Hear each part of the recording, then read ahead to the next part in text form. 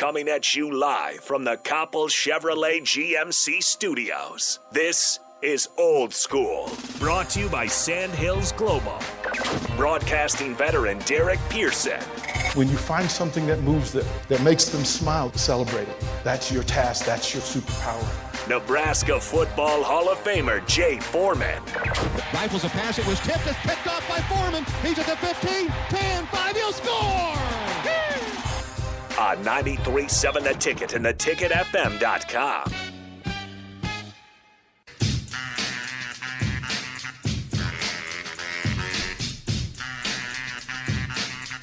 We're back.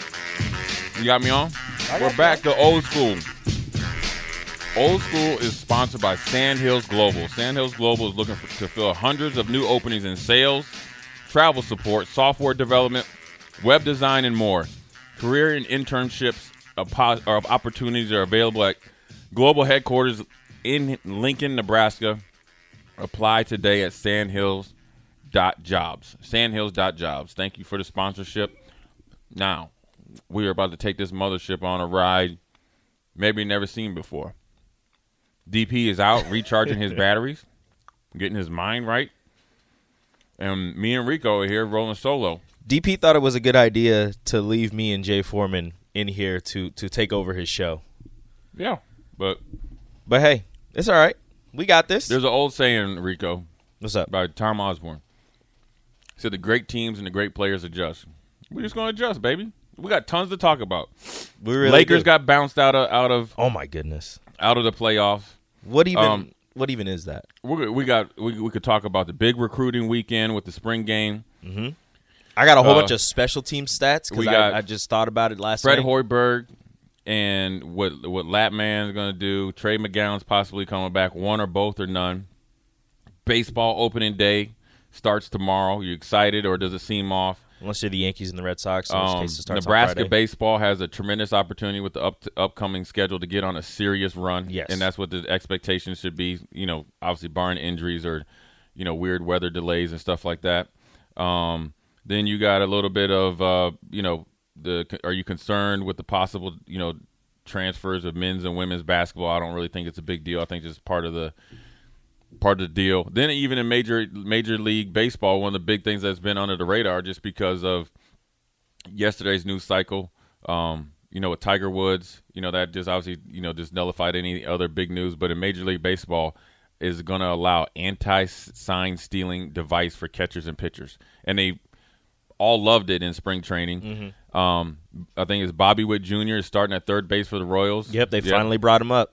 I got to give a shout-out to my main man, Ian Drouse, who's going down the opening day, and Bobby Witt is his favorite player, even though when Ian meets him, he's too shy to talk to him. I coached Ian in basketball. He's a pretty good baseball player, and he loves the Royals, loves Bobby Witt Jr., so hopefully if he meets him before the game, he usually, it's probably his third or fourth time, at least Ian. And Ian is a great kid, great family, quiet. I call him the silent assassin. You would never think he can get into get in some stuff, but he's the dude. But he's a great kid. And then look, we are April 6th? We April are exactly 3 weeks away from the NFL draft down in Vegas. And I said something controversial the other day. I said I still don't think that Aiden Hutchinson should be the first pick. I'm not as sold on him as the number one pick, but I can understand it, though. I think he's solid, but I don't think he's number one pick solid. Number one overall pick. If he's a top 5 pick, sure, whatever. But number one overall pick, that's a franchise changer. If Detroit's picking, yes, because it's hometown kid. Jacksonville, you have potentially a generational quarterback in Trevor Lawrence. Mm-hmm. You need to pick a offensive lineman. That's my thought. And Evan Neal is that dude. Yes. Or the young man from North Carolina State. That Northern Iowa kid is Northern Iowa kid is good, but not number one pick worthy. No. Or apparently he dropped out of the first round, which I don't understand. The Northern Iowa kid? Yeah.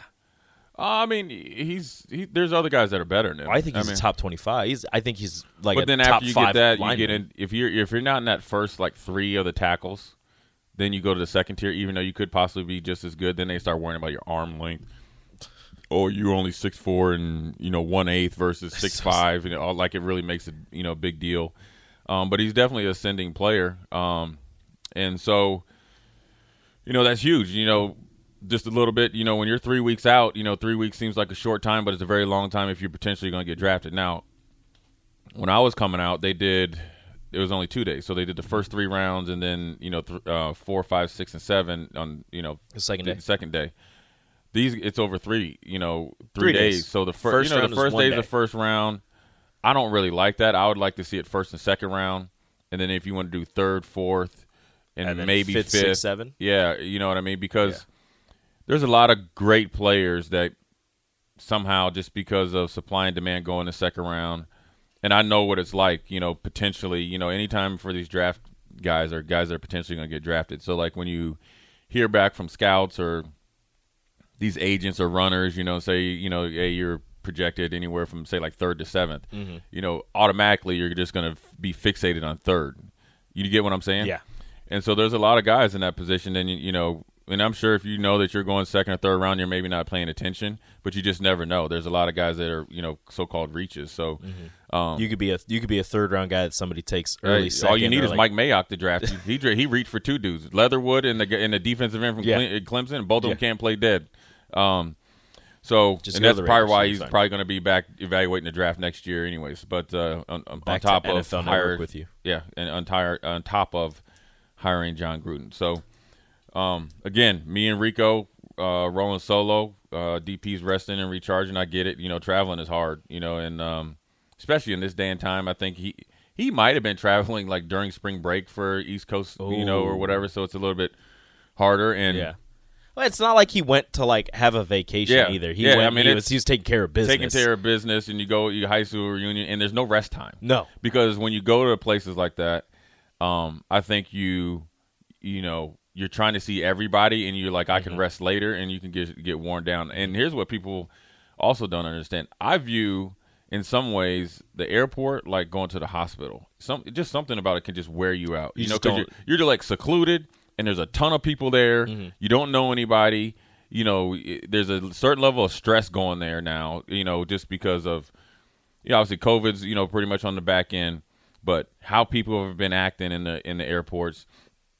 The flight delays and lack of people to fly the planes, stewardess, people to work in there, and so it gets you off your game, especially if you're a frequent traveler that you're used to, say, going to a coffee shop in this airport and then it's closed because they don't have any workers, right? So you just have a letter on the door. On the door. Sorry, we all quit. We don't we are closed today. So DP is going to be rested, ready to come back for the weekend. I'm going to be gone, for sure Thursday, probably be called in Thursday and Friday. So we're going to little flipperoo here there. But before we're going to 45? Yeah, we'll go to 45. Whether you seek adventure, search for answers, break down barriers, or see the world for what it can be, you're just what we're looking for. CIA is searching for women of all skill sets to join the Directorate of Operations and help protect our nation. Visit cia.gov/careers. So in the first 6 minutes, let's just touch on a big story last night in probably worked out best for them that they got eliminated last night. But let's talk a little bit about the Lakers, what it means for them not to make the playoffs, and what's next. What do you think, Rico? The Lakers situation right now is just a complete and utter mess. They put this team together thinking, we're going to get some veteran players together. It's going to be an easy ring. We've got LeBron James. We can make the playoffs, and we can do something in there. But then you lose Anthony Davis for what seems like over half the season. Russell Westbrook is nowhere close to the Russell Westbrook he was. And LeBron James missing some games here and there because, he's getting old. His body is not the same as it was 2 years ago. He's not the man of steel. He's not Superman anymore. He's still Superman, but it's like it's lesser. It's lesser now. He can still put up numbers. He can still get you wins, but at the same time, he needs more help. Yeah. And the fact that they signed Kendrick Nunn, who was at one point up for Rookie of the Year a couple of years ago. He hadn't played all year. He didn't play all season, and he has a player option, not a team option, player option that he's going to exercise. Thanks for the money. I'll holler at you. I think it's like $13 million, so he'll be back on the Lakers next season. Oh, yeah, if he didn't get a better deal. They had Rajon Rondo. They traded him away, even though he was probably the better point guard for what they wanted to run. Taylor Horton-Tucker was nothing, and they tried trading him away tried to make times. him too much. He tried to make him into a bigger role player than actually he was. Yes. I think losing Alex Caruso and Rondo was huge. Not re-signing Alex Caruso was terrible because he wanted to go back. And he would have took less money. Yes. And he would have been great, especially you see what he's doing in Chicago right now. What the Lakers need is a solid on-ball defender and a guy who could just knock down shots. And they brought in Austin Reeves as a guy who can knock down shots, but not that great of a defender. You know what they did? They got rid of glue guys that nuts and bolts guys that really good GMs and organizations understand they need them just as much as superstars. Mm-hmm. And that you see that in the NFL, and you see it a lot of times in the NBA. Jake's teams, the Miami Heat, they have a couple dudes. Mm-hmm. You got Bam and obviously Jimmy Butler, but then you got the nuts and bolts guys, and they really lean on those guys because you need to get through the hard part of the season where Alex Caruso needs to play really well for 2 weeks to kind of take lessen the load off LeBron or whoever. So look, I'm gonna say this, and I'm a huge LeBron fan, and this doesn't really fall on him because I think he had one of his better years this year, but the LeBron James project in LA hasn't been the best because first year didn't make the playoffs. He barely played. Barely played. Then he won the championship, right? I'm bubble or not, he won the championship. Yeah. Last year got eliminated by the Phoenix Suns. Yep. First round of playoffs. This year didn't make it. So then you ask yourself, what's next? What I would do and what I could see doing in within a year or two, if I was LeBron, I would probably go back to Cleveland. What people don't understand, a couple of his close friends and business associates are working in the Cleveland Cavaliers organization, just got promoted. Mm-hmm. Number one, the relationship between LeBron and ownership is still really good. I think he would be a really good influence on those young players there. I think he would team is good. I think he would actually take a lesser role where he could actually load manage some. Mm-hmm. Probably he wouldn't miss any games, but just playing time and all that stuff. Like he would definitely still start, but he wouldn't play as many minutes. Right, and he didn't need to. No. And then I would just blow the Lakers up. I would obviously not bring back Carmelo. You probably are stuck with Westbrook. You can't trade him. And then do you do the thing where you do like with John Wall, like we're paying you because we don't want you to get injured and trying to find somebody dumb enough to take you a year later. Please stay away. Right, please stay away. And then the biggest thing is what you do with Anthony Davis. Can you build around Anthony Davis? Can he be your centerpiece if he's going to miss at least 15 games? You got to account for him missing a quarter of the season every year. Is he worth it? Is he really that guy? Glass bones and paper skin. And I wonder with him, is it a lot of it, some of it's being that big and being able to play on the perimeter. So he's not under the basket guy. It's a lot of quick movement, and then he can play inside as well. But I wonder if, I remember reading the story that they said he came back after a championship year out of shape. So that lets me know your training regimen isn't there.